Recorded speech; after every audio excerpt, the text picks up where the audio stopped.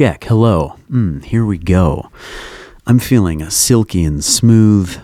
I'm feeling good. And I'm feeling like I'm ready to say this. Welcome to the Industry Talks podcast. I'm your host, Roman Perry.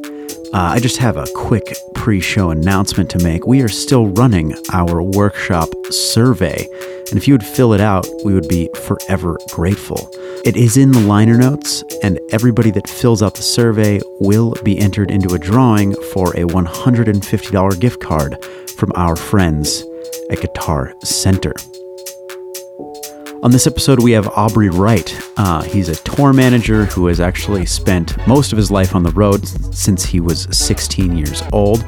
Over the years, he's learned a lot about what it's like to be on the road, what it's like to come home, and how you can maintain just a good sense of mental well-being just while traveling all the time. He's a really great guy, and he has an amazing philosophy on work and an amazing philosophy on life. And also, towards the end of the episode, we have some pretty interesting stories about just some of his scarier experiences traveling across the world that is extremely captivating. So without further ado, here is my conversation with Aubrey Wright. Industry Talks.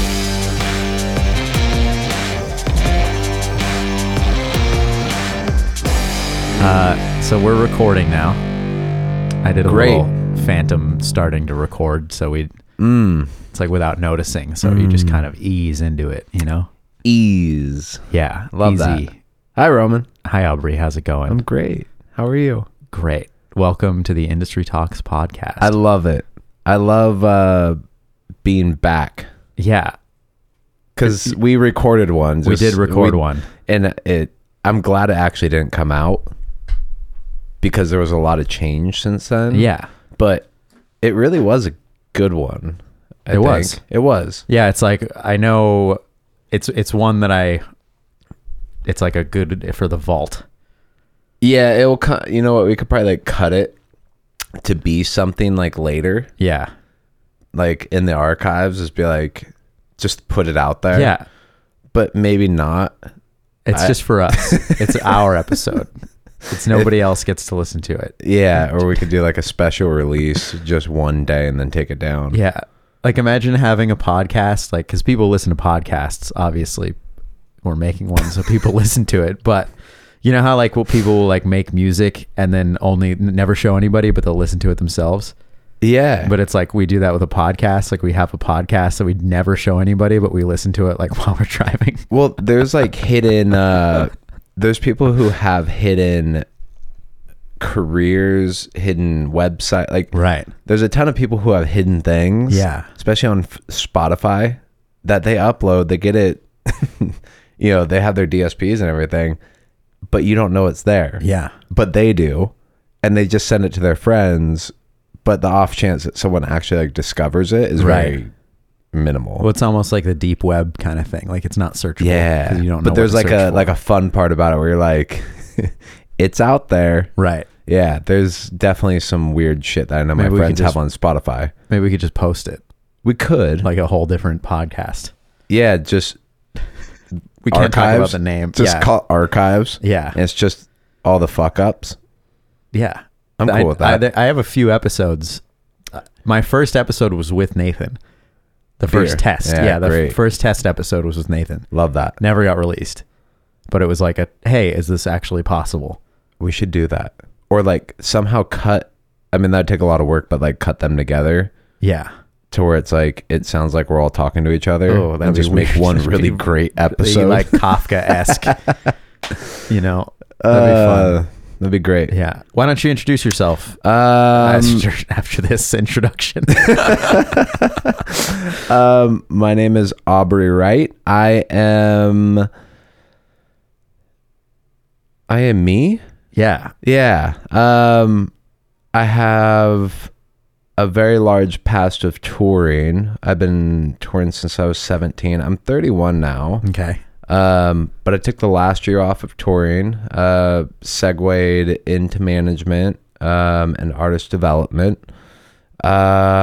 Yeah, I absolutely love to hate to love this industry. Okay. But yeah, I started in this industry when I was 17-ish. Actually, I would go to kind of do a timeline. Right. I think just so it's good so people can know, yeah, you started here. I think people look back at like how they know you. Right. So it's like, I might know you for the past year. So I'm like, oh, he's only done this. Right. So to go as far back as I can timeline wise, I would say started playing drums when I was 11. Okay. And then I would work, quote unquote, in a drum shop on the weekends. So you just hang out in a drum shop. Yeah. But back then it's like when you're 11, everyone is the best. Yeah. So being at the drum shop was like, everyone's the best in the world there. Plus there wasn't social media. So it's not like I'm like, your icons are either at the shop, Right. the best students, the best teachers, or whoever's on the cover of Modern Drummer magazine. But I would hang out there like every Saturday because I had lessons and I would like sweep and help do everything.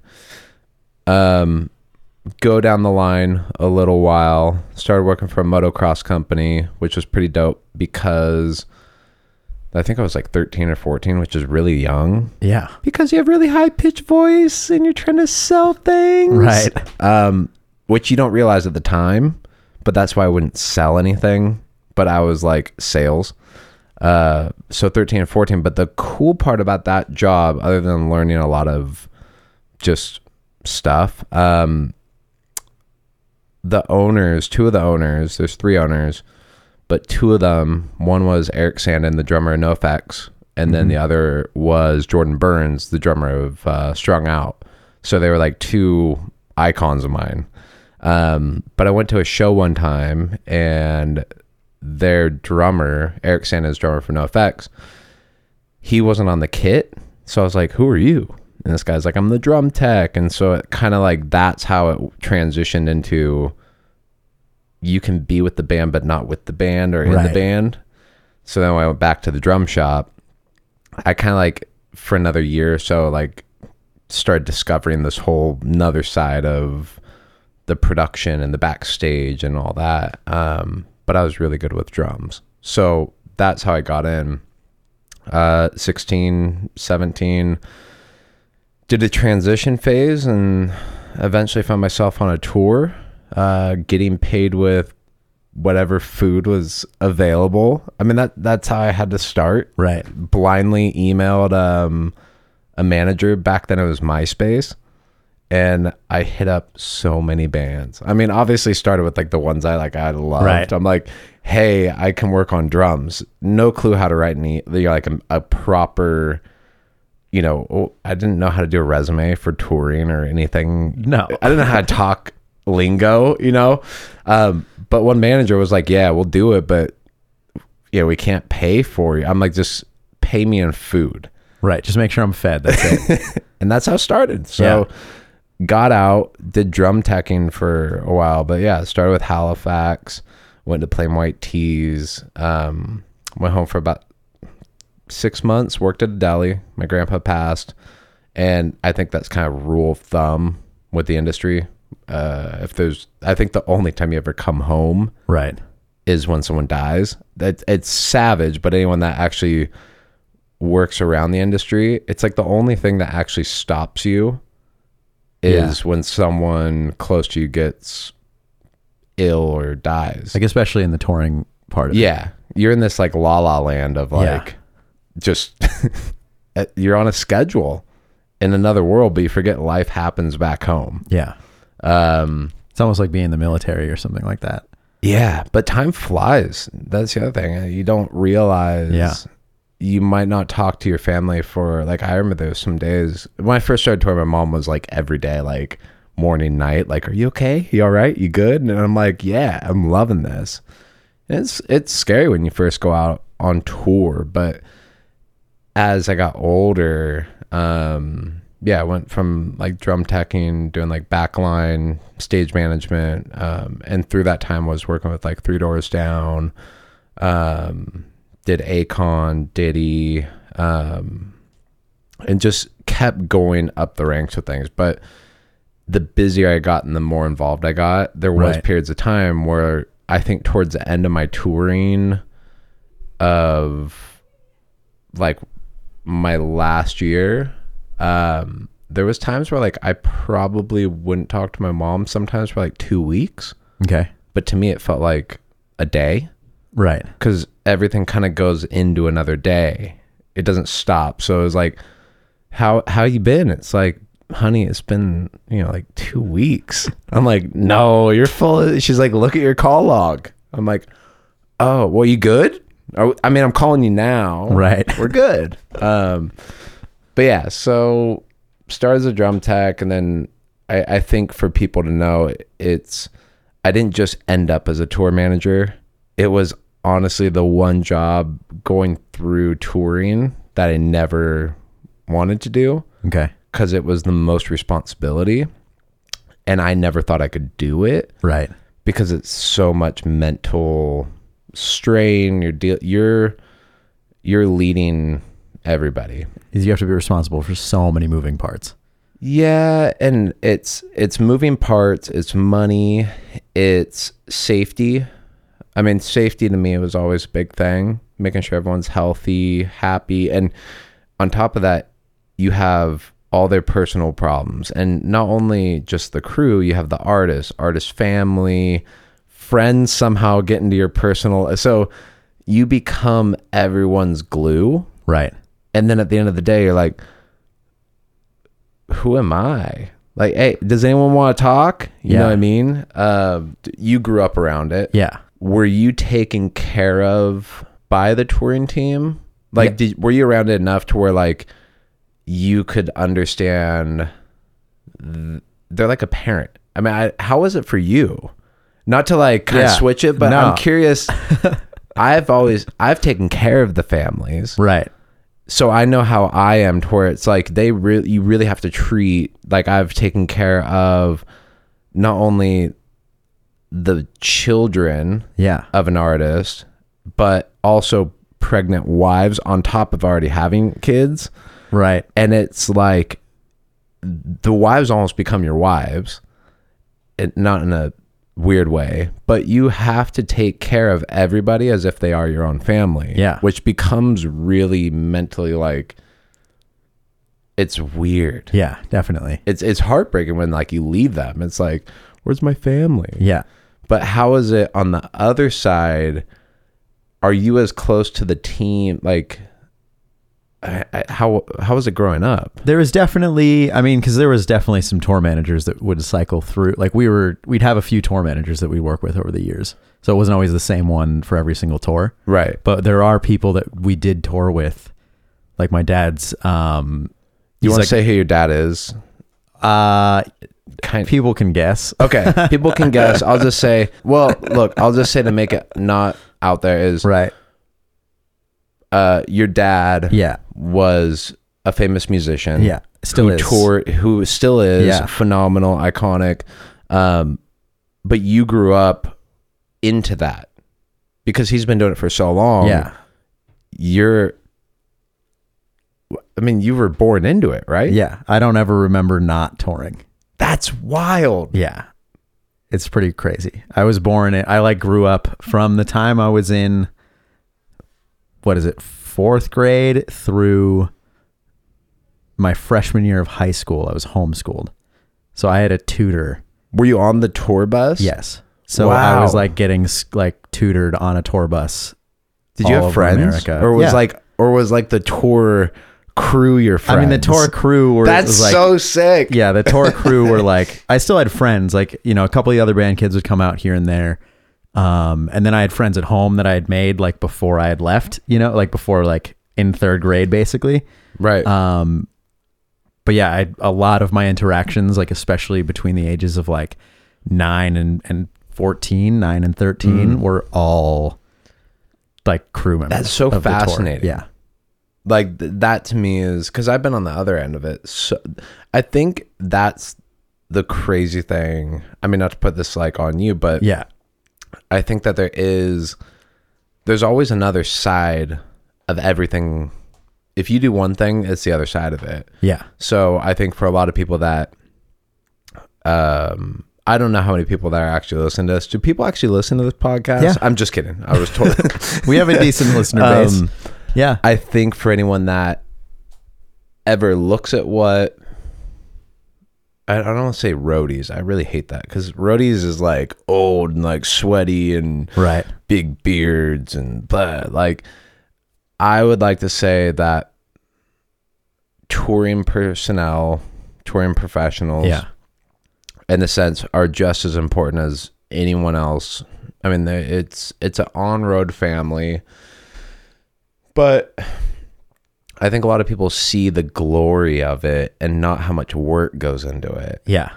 And that's where, like, I go back to after all these years and now to where I am now. And I guess this is kind of, we'll go to where I am now, is I spent from when I would say, honestly, from when I started drumming and I found my niche of like, oh, these are going to be my friends. Right. You know, like I was into like AFI and all these punk rock bands, and I went through all the My Chemical Romance, and I found myself. I don't know the last time I was ever like free from that from when I jumped into like touring. Right. Because when I jumped in at like 16, 17, I was focused on it. I just started running. And it's kind of like this, and it's fun, but I hit a point throughout mentors and all that to where I saw what the future was before I got there. Right. And it's how lonely it can be. It's how much strain on your family it can be, the death of people, but you have to commit to an artist so you don't go home. I mean, there's like, I always saw so many negatives that happened after the age of 30. Right. It wasn't like in the 20s. No one really in their 20s was like, because that's when you get your stripes, quote unquote. Like, so I always looked at like the age of all my mentors, and I'm like, at what age are they all kind of like burning out? Are their families flopping? Right. Financial, like everything. It was mainly try something at 30, and if you don't like what you're doing has changed, go back, because you could always go back to touring as long as you're good at it by the time you're 30. So that was kind of my goal, is work as hard as I can and learn as much as I can by 30 in the touring world. Right. Which eventually became being a tour manager. And I went pretty hard into like the dance world, and that was my last 7 years, about 6, 7, maybe more. But it was so hard, and I didn't realize that until, once again, parents, you don't realize how hard you're working and how many days you're gone, and because it goes by so quick. Yeah. And I'll say the DJ world is different than the rock world. Rock world, you do an album cycle. So you tour, but then you have off time while the band makes an album. Yeah. So you know that you're going to have time off. In between Europe and Asia, you give a month off into the US tour. So there's always time and period between everything. Yeah. That's but the dance kind of world, built in. it was go, go, go, go, go. I mean, New Year's into, usually you have December into January off, but you didn't. And so it was like a whole new thing to where, like, if I wanted to, I'd be gone all year. Yeah. Didn't Skrillex, like that first year he blew up, he played like 300 shows? Yeah. Something like yeah, that. and like, I think that. Steve Aoki still holds the record for the most shows in a year or something like that. Like, actually has a Guinness World Record of the most amount of shows, whether it's in a month or a year. But it really is crazy, because you can, even if you're doing a full production show, which if anyone actually is listening understands that, I'm talking about like trucking in gear and building out a show that's yours at a festival. A DJ literally can do that, and then it's like, all right, get in the SUV, straight to the airport, get on a jet, we're doing a nightclub. Yeah.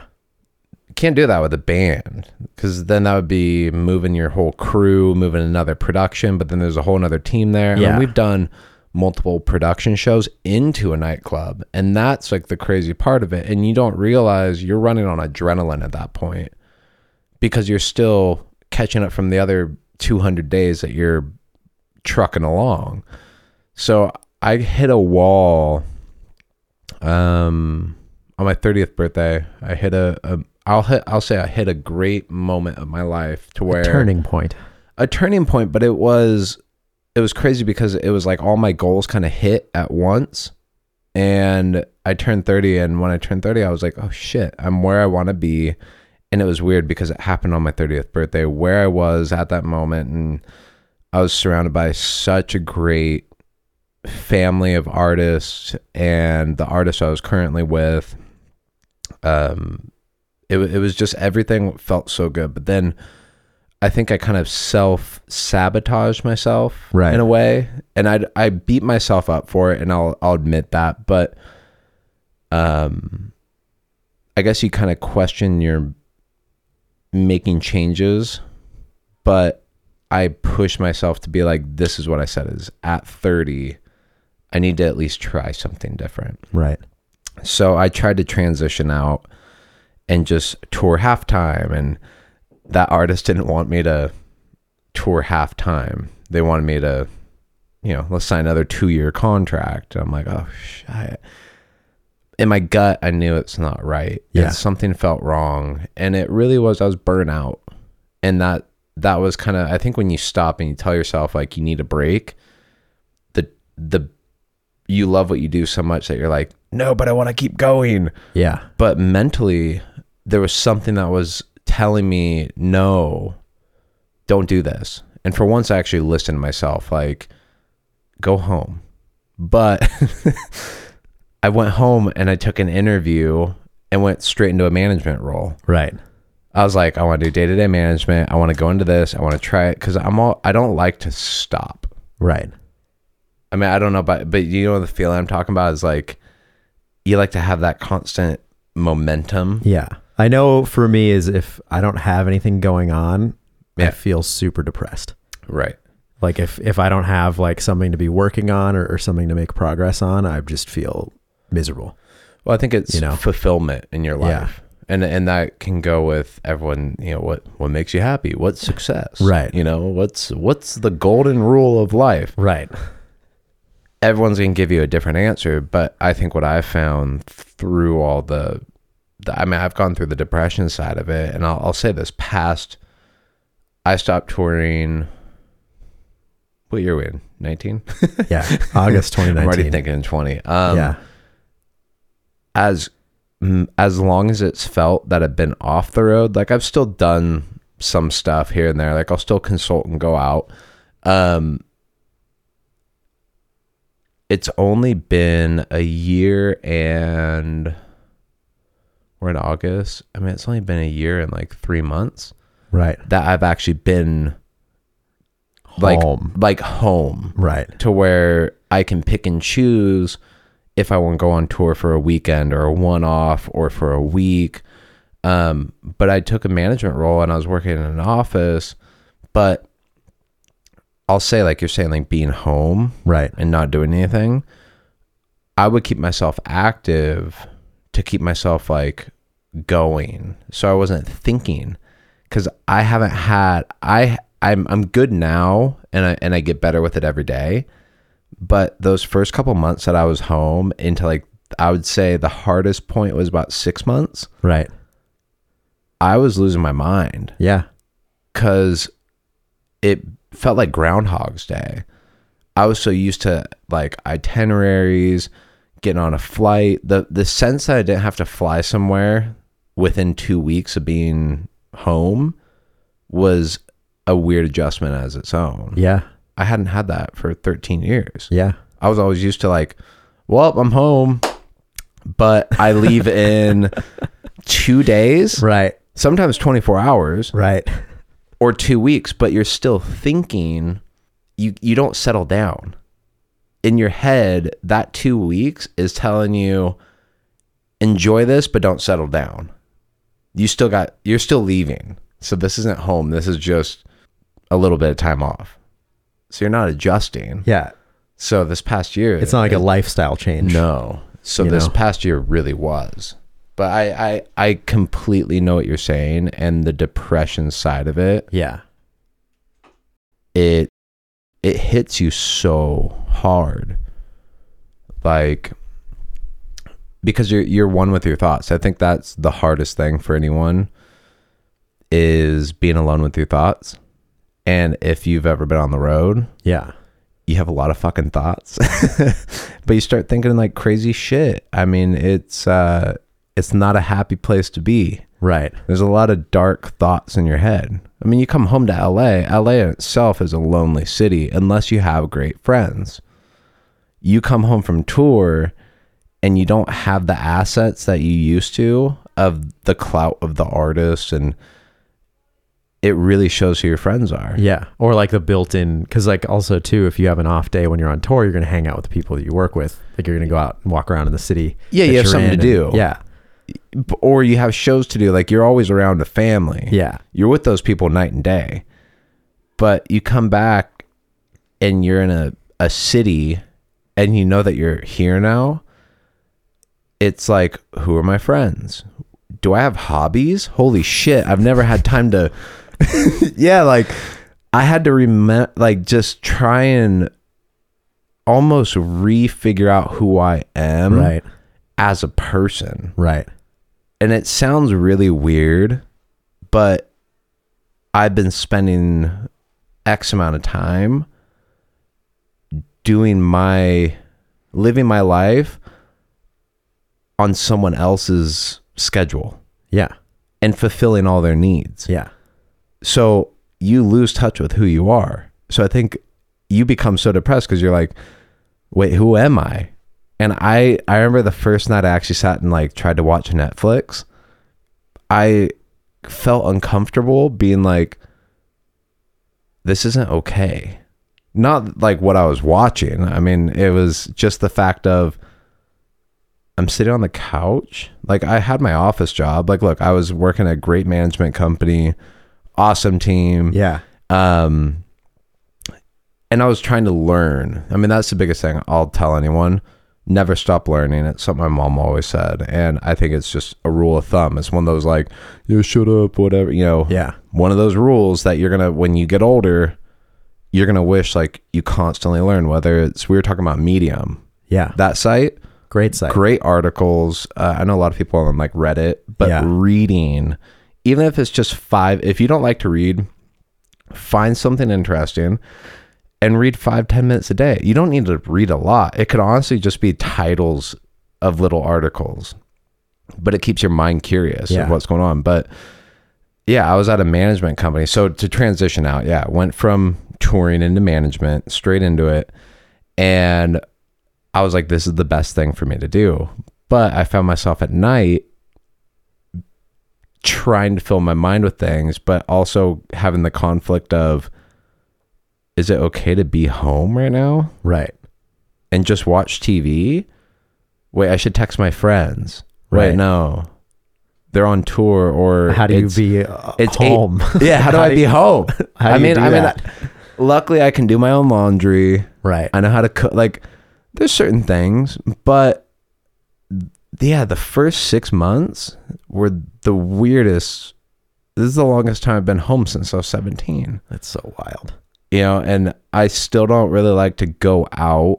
I love to have coffee with friends, but I think that's what you figure out is you kind of rediscover in a cool way what matters to you, Right.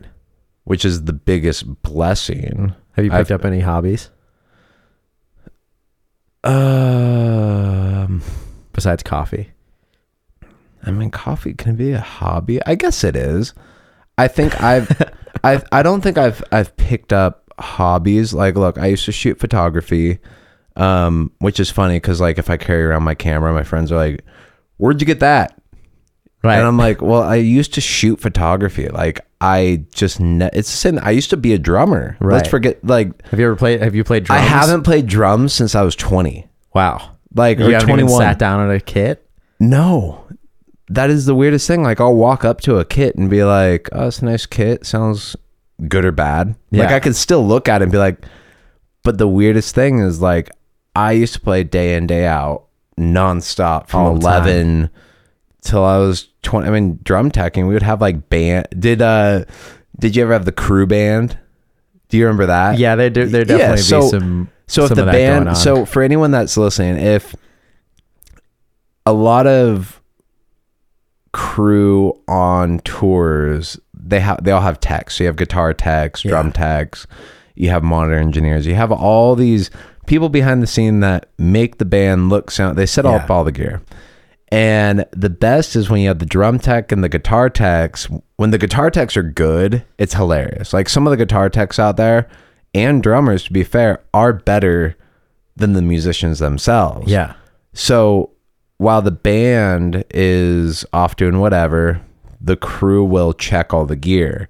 But it's great because you start these, you either play the artist music to get the lines right, or you start a band.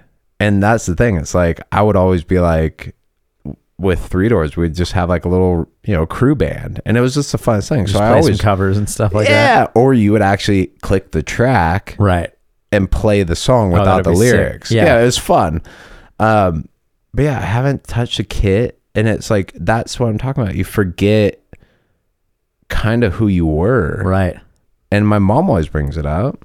She's like, why don't you play drums again? I'm like, I don't really want to anymore.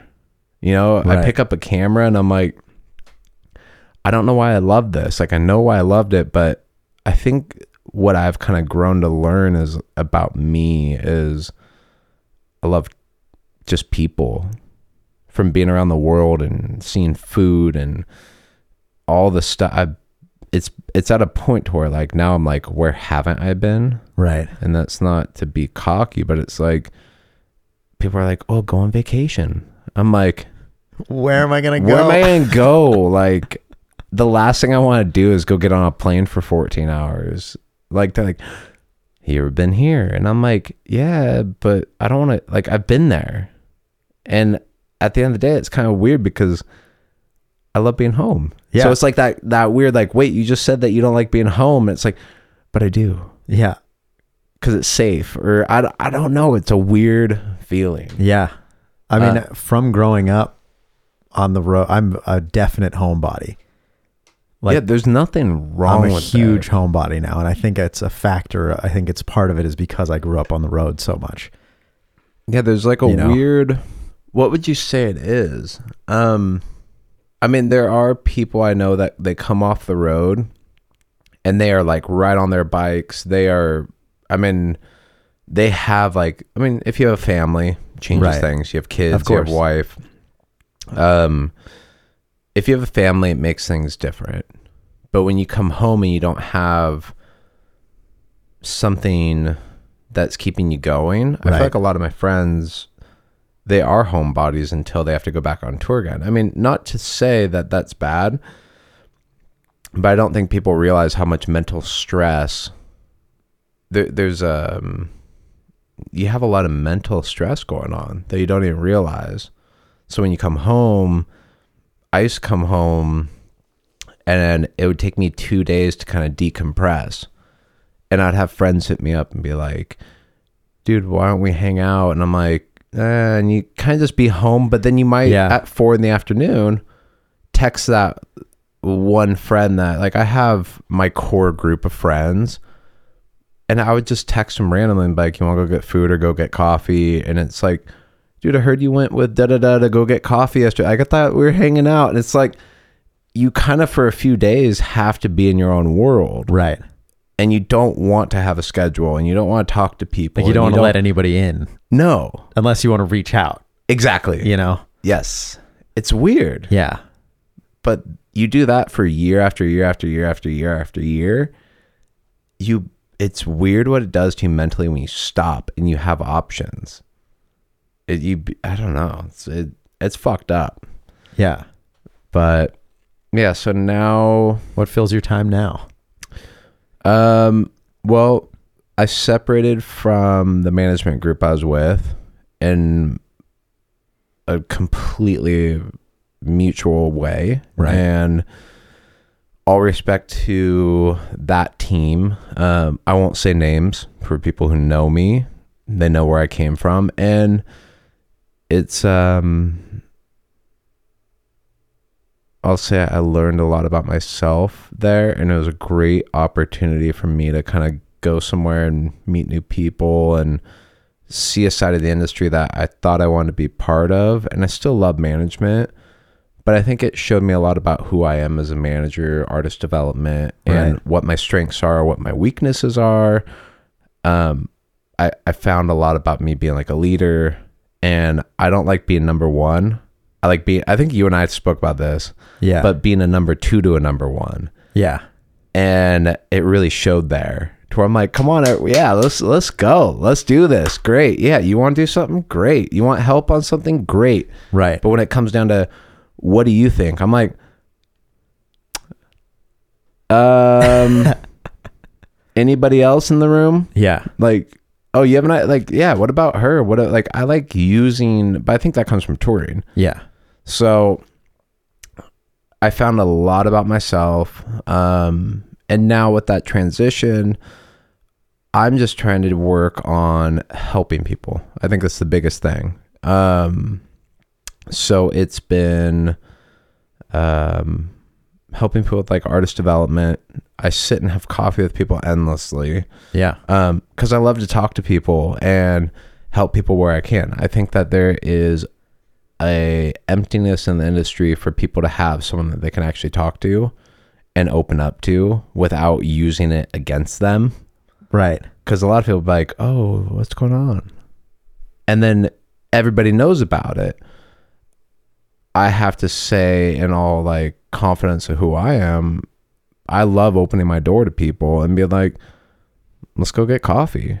Like, what's wrong with that? And I don't, because everyone's going through everything at all times. And it's like, I go through shit, but until we talk about it, it just sits there.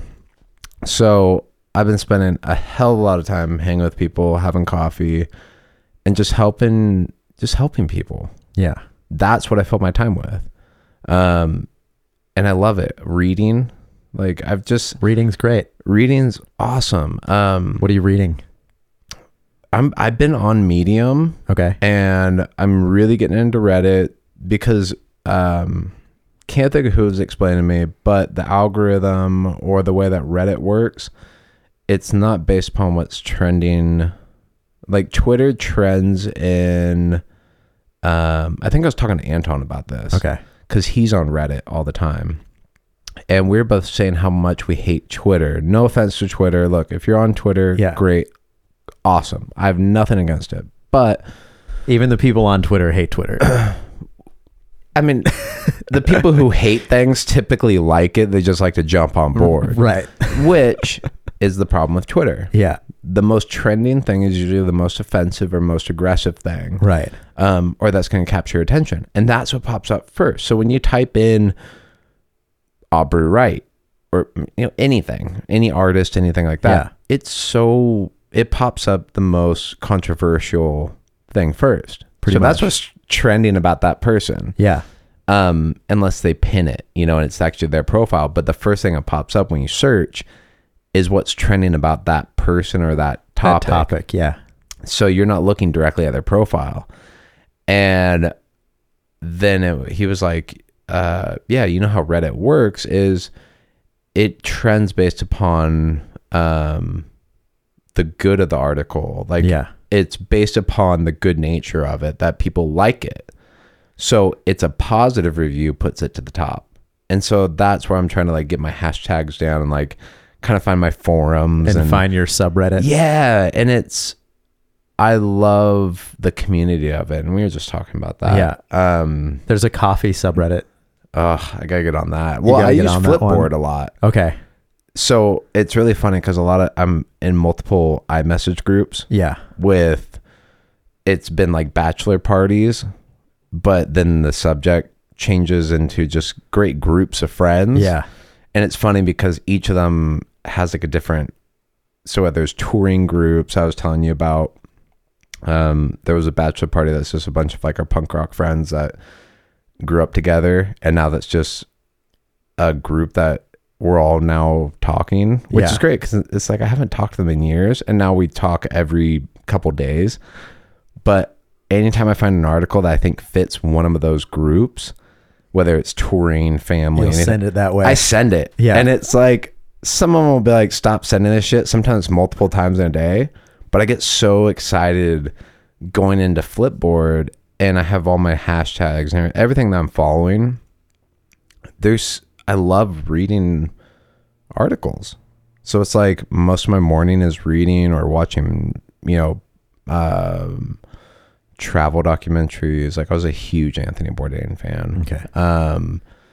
But there's so much of that now. So many travel, whether it's like just traveling through Mexico, eating tacos, or as much as people are like, you watch these food shows. I'm like, yeah, but it's the culture of it. Yeah. Like when it's done right, they talk about the cities, they talk about the lifestyle, the food, and it's also fascinating. And it's like, fuck it, if I enjoy it and I'm learning from it, like I don't realize I'm learning from it till I go talk to someone like, oh, you're going there, you got to do this, do that. And they're like, how do you know that? I'm like, Netflix. yeah. I was watching something the other day on Netflix, the NFL draft. Okay. They have this. They have a documentary about the draft. So they follow a couple rookies. I think it's like, I would say 6 rookies. It's like the rookies to the draft or something like that. The road to the draft. Okay. And they follow them into the camp before the draft. I forget. It's like a pro camp. But it's crazy because they show how hard they're working out, which is intense. Yeah. Though I have to put it out there. Athletes who are pro athletes who are, trying to be an NFL and all that, take a look behind the scenes on how they work out. It is immense strain on their body, but they do it to get to the NFL. You know, like these are college athletes that are like, and there's not just these 6 guys, there's plenty more, but they focus on these 6 and they go from the journey of like the camp to them getting their suits to doing some interviews to then it comes to this moment where they're all sitting by their phones and it's like round 1, picks this and picks that. And there's some that pop up within the first and you're like, yeah. But you look at the journey of all eyes are on this person. Yeah. But then they're one of the last to get picked, or there's some that don't get picked, or it's so inspirational. And so like watching stuff like that, I love those documentaries. Yeah. But yeah, it's like, but then I have something to talk about. Why not? Like, I'm not into football. Did you watch the midterms documentary? No, what's that? The one, it followed AOC, like Alexandria Ocasio-Cortez, but it also followed a bunch of other women that were running for the midterms last year. And on Netflix? On Netflix. Okay. Something, it's like Take Back the House or something like that. I forget the name of it, but it's absolutely insane. Like you see just like the entire process of like building an actual political campaign from grassroots level. Which I don't think you have to be into something to watch it. Yeah. I think that you can, there's so much, I think if you have a curious mind and you can like get into it, I don't think that you can just go and be like, I'm going to watch something on political, or I can't watch the same stuff every day. That's why you have options. You're like, oh, I'm watching this, I'm watching that. But I will say I watched something the other day. It was the one where it shows how they use social media with like, your phones are hearing you with all the debate. Yeah, I like, heard that one. About that one. I mean, I don't know if we can curse on here, but it's fucked up. That we were watching it and I was kind of doing work and my friend was next to me and I got sucked into it. Right. Because I kept hearing things that were like, did he just, wait, hold on. Let's rewind that. Like, what? No way. I was like standing up, looking at my TV, holding my computer, looking back on the couch, being like, are you watching this? And he's looking at me like, I put this on for you to watch, like, and it was so funny because I was actually looking at, I can't remember the name of the documentary, but it basically goes into showing how they can go into your Facebook and basically if I did a survey on Facebook, the fact that I did it opens up the portal to all my friends, all those friends. So you could have taken a test and then it opens up all my information, and they go in depth on using that into politics and all these voting systems and all the curation of what's on your phone. And it's like, it just makes you want to throw your phone out the window. Yeah. But we're so attached to it. Well, it's just kind of like accepting it. I guess it's just like this like miserable acceptance. Yeah. You know? But that's why it's like going on tour. You don't focus on that shit. So now that I'm home, of course, I'm like, The conspiracy theorist oh my comes God. out. Yeah. I'm like, did you hear about this? And they're Right. like, dude, we've been home. Right. We see this every day. And I'm like, oh, right. Yeah, welcome back to reality. Welcome back to reality. And I'm like, yeah, I don't want to be around. This is why I left. I hate all this shit. This is why all your minds are fucked up. But this is like my mom. This is all the shit she used to talk about is, hey, honey. It's like, hey, mom, what's up? Are you good? Yeah. And then it'll go into, so this is going on in the news right now. And I'm like, Right. stop. I don't want to hear about it. Especially too, there's probably a time, I mean, the 24-hour news cycle's been going on for a long time, but like, I feel like in the early mid 2000s, that's like when shit was popping off on 24-hour news cycles. I feel like Yeah. terror alerts and stuff like that. Oh, yeah. Well, I mean, we always had to keep up on that type of stuff. Yeah. It was always funny when we would watch news that was breaking on a flight. I mean, I remember when I would say the weirdest thing of being part of, but not being home for, but being surrounded by, I mean, mom and dad of the artist who were basically like my parents. The artist, the whole team, we were flying to Dubai, I think. And it was when Trump was being elected. Oh, wow. And it was the vote, like the votes were coming in, and everybody on that plane had their headsets on and were watching like that moment of decision.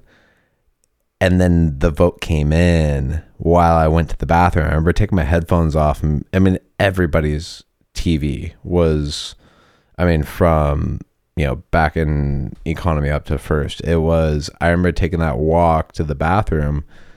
Everybody's TV was the same thing is this really going to happen? And I remember going into the bathroom, going pee. And I remember when I came out, everybody on that plane, I must have been like the only American, because everybody on that plane looked at me. And I just remember looking at the artist's dad, and he stood up and he goes, it happened. Oh, no. And like gave me a hug. And I'm like, holy shit. Because I didn't think it was going to happen, No. you know? But it was one of those moments where I'm like, on a plane of all places, watching what's going to happen to my country. But I hadn't been home for like 6 months. So it's like, oh, that's what I can go home to? Great. And of course, when I land, my mom's like, been trying to call you. Did you see what happened? Like, yeah, mom, I know what happened. I gotta go. Yeah. And she's like, well, did you vote? And I'm just like, mom, I gotta go. And she's like, well, how'd you hear about it if you were on a plane? And I'm like, mom. She's like, well, dad's okay. I'm just sitting here reading the page. You know, it's being moms. But yeah, I mean, the way that you find out news when you're on the road, that is another thing. A good friend of mine was in China When that happened. Well, he was in the Peace Corps, and he left like a year before the election, and he was out of the country for like another 2 years. So he watched the whole thing go down, Like from afar. Right. He's just been out, and he got back like 6 or 8 months ago, I think. Oh man, yeah, Almost a year ago now. I mean, it's kind of a weird thing when you're gone. Life goes on, back home, and that's I probably talked about it. I think I did. Like I said it a little bit, but that is probably the weirdest thing about being on tour or going away. Like I always tell people, travel is probably the best thing you can do for yourself. You not only figure out kind of a sense of what you like and don't like. Yeah. You get a sense of if you like to travel, if you like planes, if you like hotels, if you like the beach, if you like a backpack trip, if you like motorcycles, if you like whatever type of food, whatever, like, but when you come home, it really kind of opens the door of like, I don't like this anymore. I don't like that, or what. It opens your mind to like, life really does go on here. It does. Because your friends get married, people die, divorces happen, someone got a puppy, like all this shit, to where you're like, oh my God, so much is happening. And it's like, you're gone. And all that can happen in a week. I mean, there's so, and especially as we get older too. Yeah. I think 20s, I mean, I'm 31, but in your 20s, I don't think you worry about it as much because you're trying to discover who you are. You should be doing that in your 20s. Yeah. I think. How old are you now? 27. Dude, I mean, 27 was a good year. I had a big taco party at 27. Okay. Yeah, that was a good day. Good day. Yeah. Taco party in the backyard. That was fun. Yeah, I think that's something to just make a note on is I think in your 20s you should absolutely try as much as you can and do as much as you can. Because as much as I might regret the time I lost, like, I don't regret it. Right. Because I've been everywhere I've ever wanted to go. I've done so many things to where I can actually say I've done that. To where I have friends who still haven't been to like New York. Right. That's wild. Yeah, it's so weird. I'm like, just go. Yeah. I'm like, oh, it's easy for you to say. I'm like, tickets sometimes can be like $200. Like, if you're really good at it, it's $200. And to be fair to some people, like, I get that. Like, but if you really want to go somewhere, you'll do it. But it's from LA, it's a 5 hour, 4.5, 5 hour flight. And I look at that like, oh, that's just like going to Vegas, like it's short. But to some people, that's a very long journey. It's a whole event. It's a whole, gotta get the passport, gotta get the bags, Right. What type of bag do I have? How many clothes do I, to where I literally, if I got a phone, if you were like, hey, let's just go tonight, I could just take a backpack. You're good. Like, I'm good. Yeah. And I know that if I got there, and if I had to go to New York and I just had to go like this, and I had to do, I mean, obviously I'd like to go home and just think about it. But if it was like, we need to go to New York right now, I wouldn't be afraid of it. Yeah. I'd be like, fuck, I wish I could have gone home. But then my mind starts thinking, all right, what are we doing when we get there? Are we just taking an Uber into the city? Cool. Are we staying at a friend's house? Are we staying at a hotel? Cool. And then I start thinking what time it'll be there. How will I get clothes? Do I really need clothes tonight? Okay, well, let's stop by H&M so I could at least get some, black Get shirts. something Like, to change it's into. like, or what I've done before is I haven't had time. You could Postmates clothes. And it's like, I've done that too, to where like getting to the hotel, I've had that to where I didn't have time to go somewhere. I didn't know I'm you like, could Postmates clothes. Can you Ye- Postmates everything? I don't know if you could do it anymore, but there was a point to where I was like, I literally delivered, I had H&M deliver underwear, sock, like for a lot of the people. It was American Apparel shirts, H&M underwear and socks. Because we had just gotten back from somewhere, we had to like go straight to rehearsals. Like, we don't have time to get bags. We literally had to leave bags at the airport. So I was like, look, I'm going to make up for this. It was one of those things where it's like, you're in such a hurry. Yeah. Everyone just needs to shower, put on fresh, this and that. But everyone was like dirty. But yeah, it was like H&M underwear and socks, tons of American Apparel, black, white, gray, every color, but like one of every size for everybody. And did like a huge Walgreens order of like toothbrush, toothpaste. So when we got there, it was one of those things I've like forgot that it had been delivered to the hotel. So everything was down in reception. So when everyone's checking in, it was like, oh, we have something for you. And it was like this whole just cart full of shit. That's and awesome. I was like, all right, everyone grab what you need. But that's the thing. It's like, for anyone that's like, oh, I'm not ready to travel, it's so easy to travel now. Yeah. To where, unless you're going to a really like rural place, it's fun. Yeah. think Especially I- if you're going like any city, like any city, Yeah. you can find what you need. Yeah, You know? absolutely. I mean, there are some parts of the world that are a little bit more tricky, Definitely. but ask the locals in those positions. Like, I mean, there are, so look, I've been to Africa, and I'll say it's like there are some parts of the world that you don't want to be at night. I mean, that's what, I mean, you could be in LA in the middle of the night, Right. in a bad place, and you'll still get jumped. But there's some places where you really need to know, you can't just get on a plane and go, we're going here. What's the scariest place you've ever been?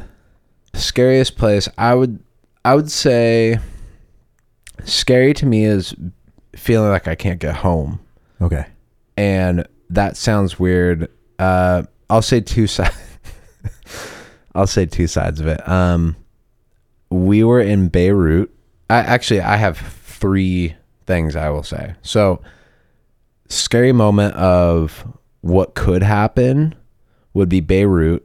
We were setting up for a show, and I was with Akon at the time, and we would do some pretty crazy countries, and we're in Beirut, and we were setting up the stage, and in the background you could hear like but like huge explosions. Yeah. Nothing normal to us.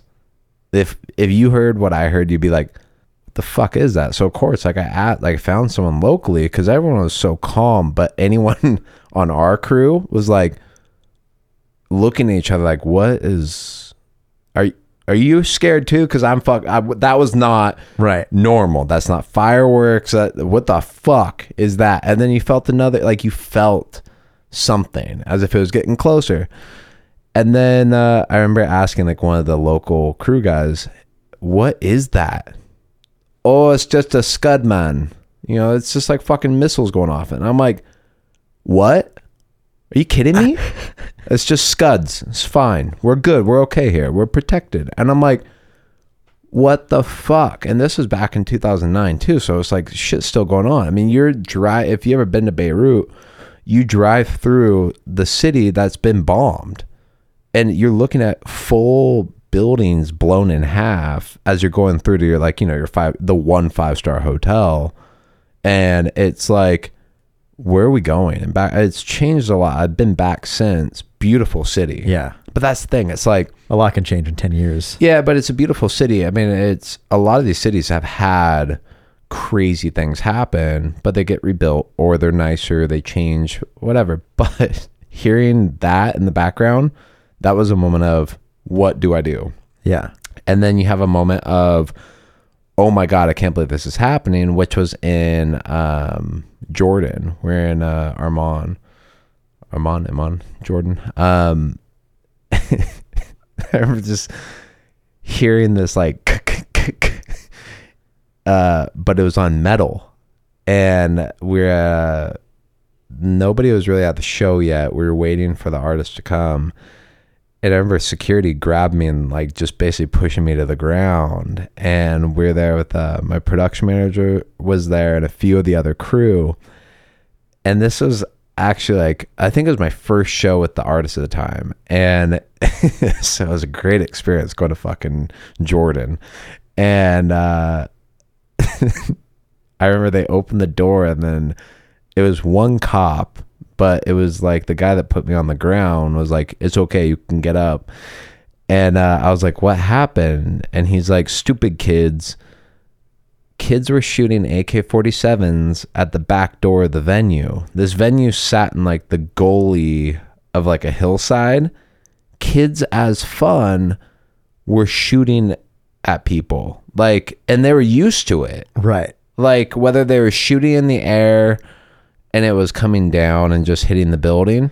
But I have a picture somewhere, and I remember I put it on Facebook. I had to take it down, but I remember putting it back up with like kind of like a whited, like it was like a blurred around the bullet hole, but there was a bullet hole in the fucking back door of the show. And I'm like, and everyone's okay with this? Are we still doing this show? What is going on? We good?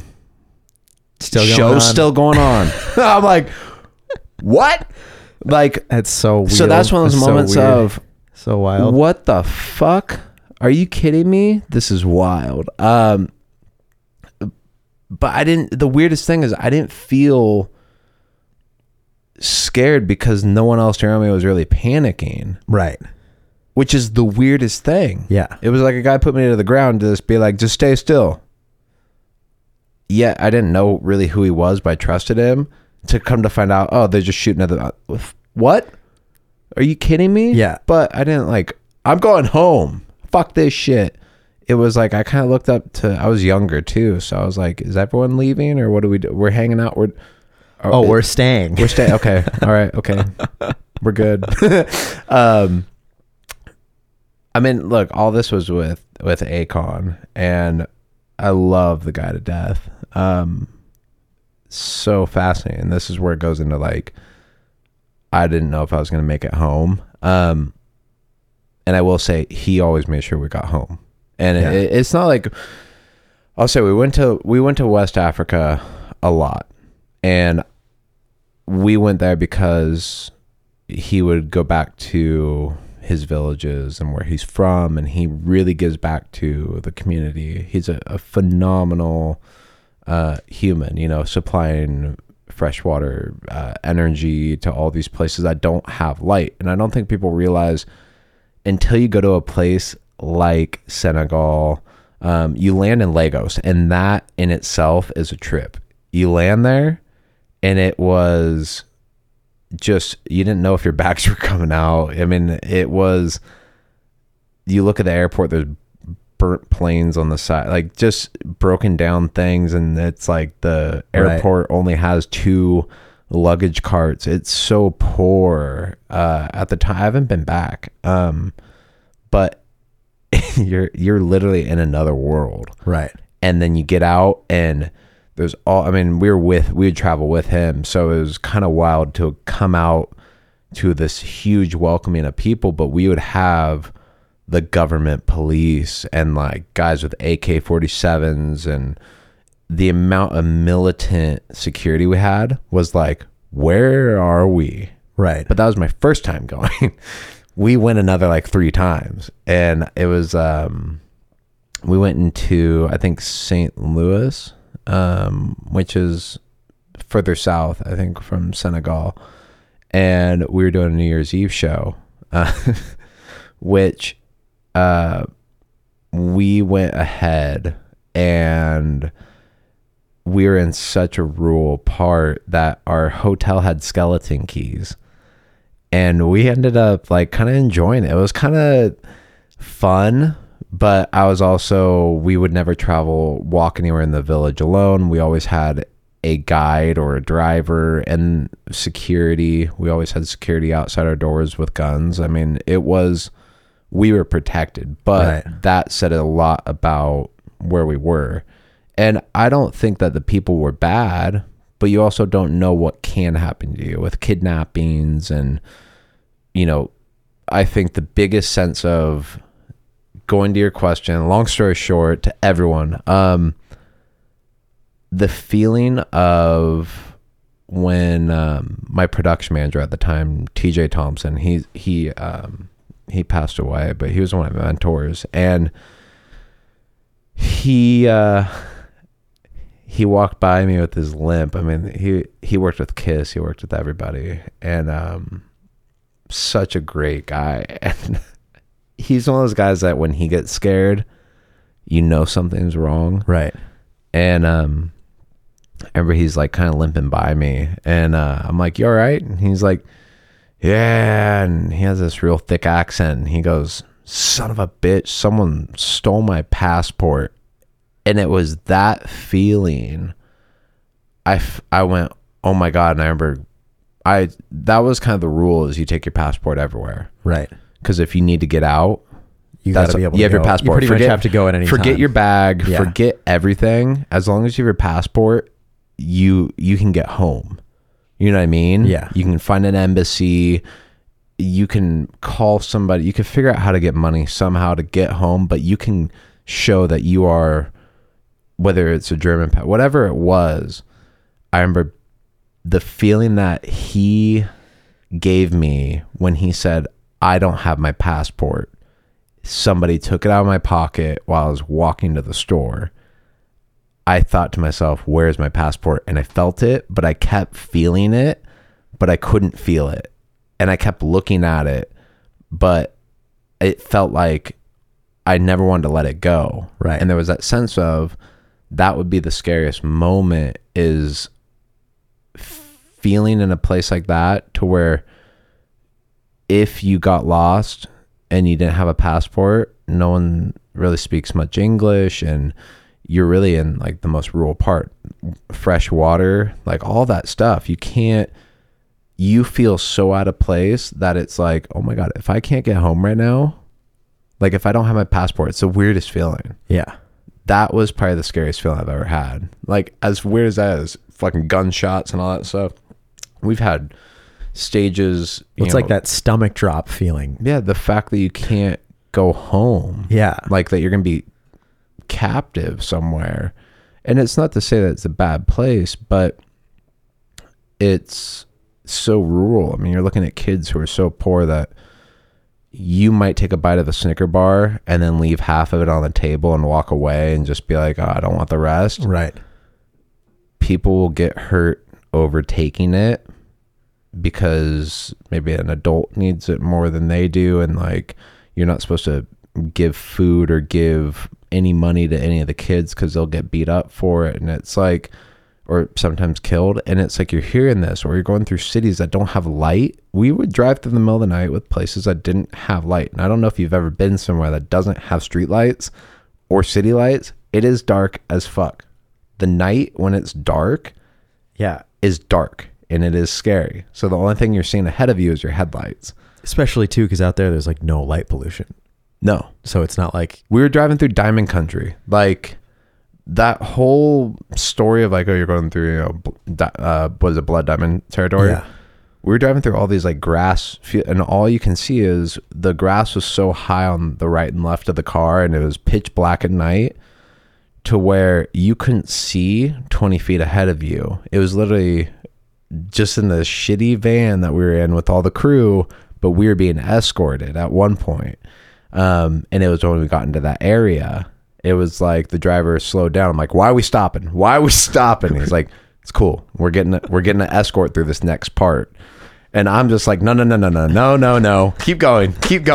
Because when he stopped, and most of the crew got out to go smoke or go pee, I stayed in that van. I'm like, I'm good. This is a setup. This is a fucking setup, But it's crazy when you're driving then. yeah, With 2 military vehicles ahead of you and 2 behind you, and me being curious of like, why did they do that? Why do we have so many people? Like, are we in a bad area? Is it to see ahead, or is it roadblocks? Like, and our guide was telling us, he's like, well, the first car drives through the fake roadblock, if there is one, because they'll set up fake roadblocks to rob people or Right. kidnap people. If someone of stature goes through, they'll kidnap them. I mean, this is just what I was hearing, whether it's true or not, but it does sound believable based upon what it was. And he's like, the first car goes through the roadblock, so that's basically your first hit. The next guy will hit, so the next car will hit into that one to kind of clear him through. And then you come through with your van into them. And if you don't get through, the other 2 cars behind you basically ram you through so you can get through. And I'm like, oh, that's nice. like, so that's the plan. That's what we're doing. Okay, Great. So the whole time we were driving, I'm thinking, I don't want that to happen, but I'm like kind of curious, like, where's that roadblock? Like, Right.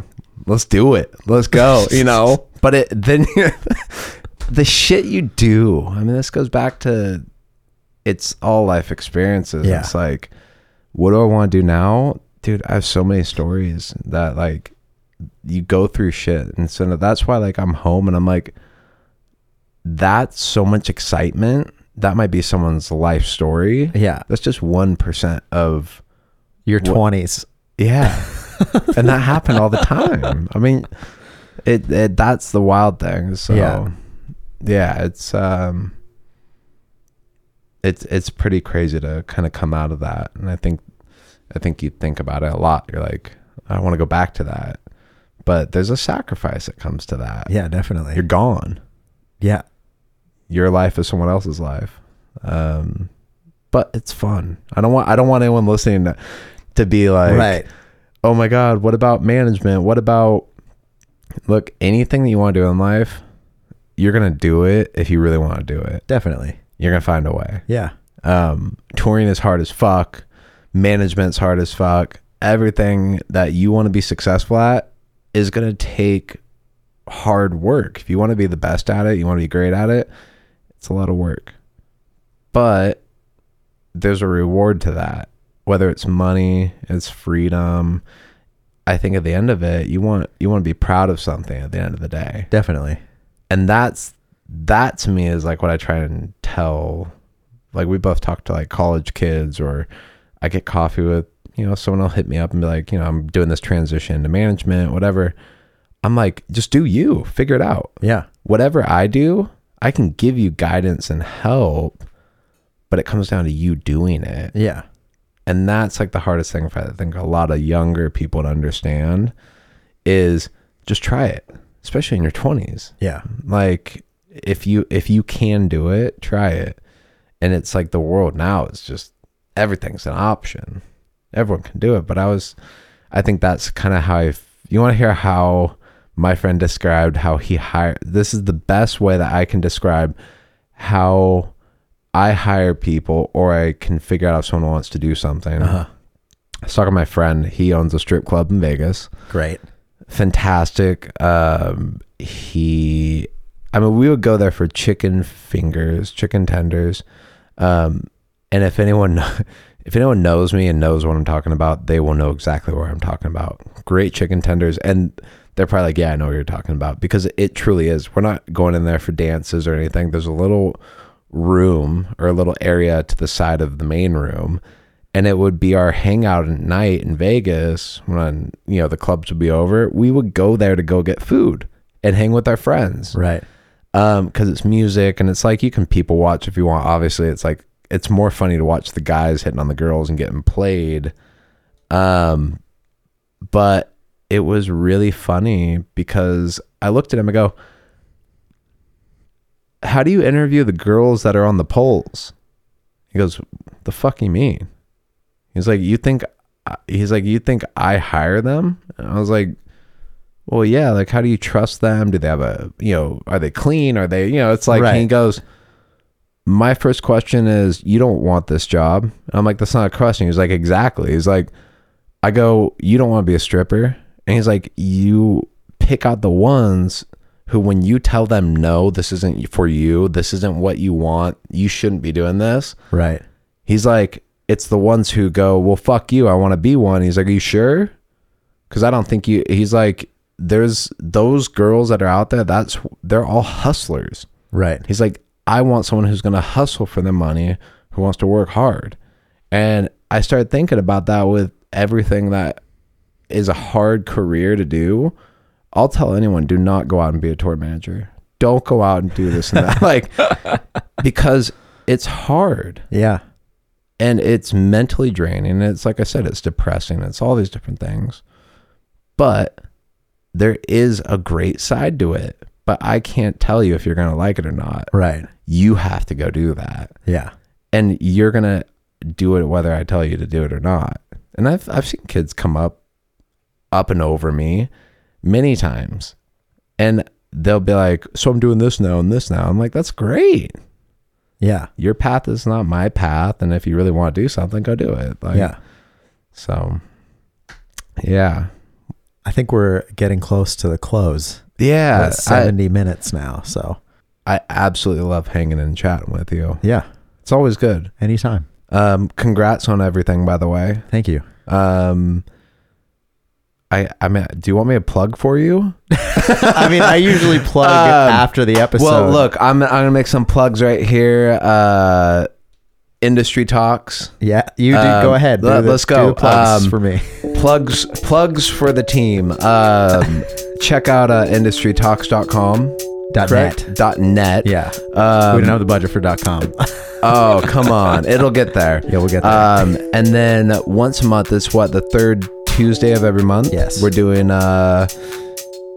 industry Talk Show. The Industry Talks Show. Beautiful. Love it. Proud of you for getting that now. Thank you. But much love to Kyle. Yeah. Of course. Love Kyle. And that is third Tuesday of every month. And I love it. Yeah. You're loving it.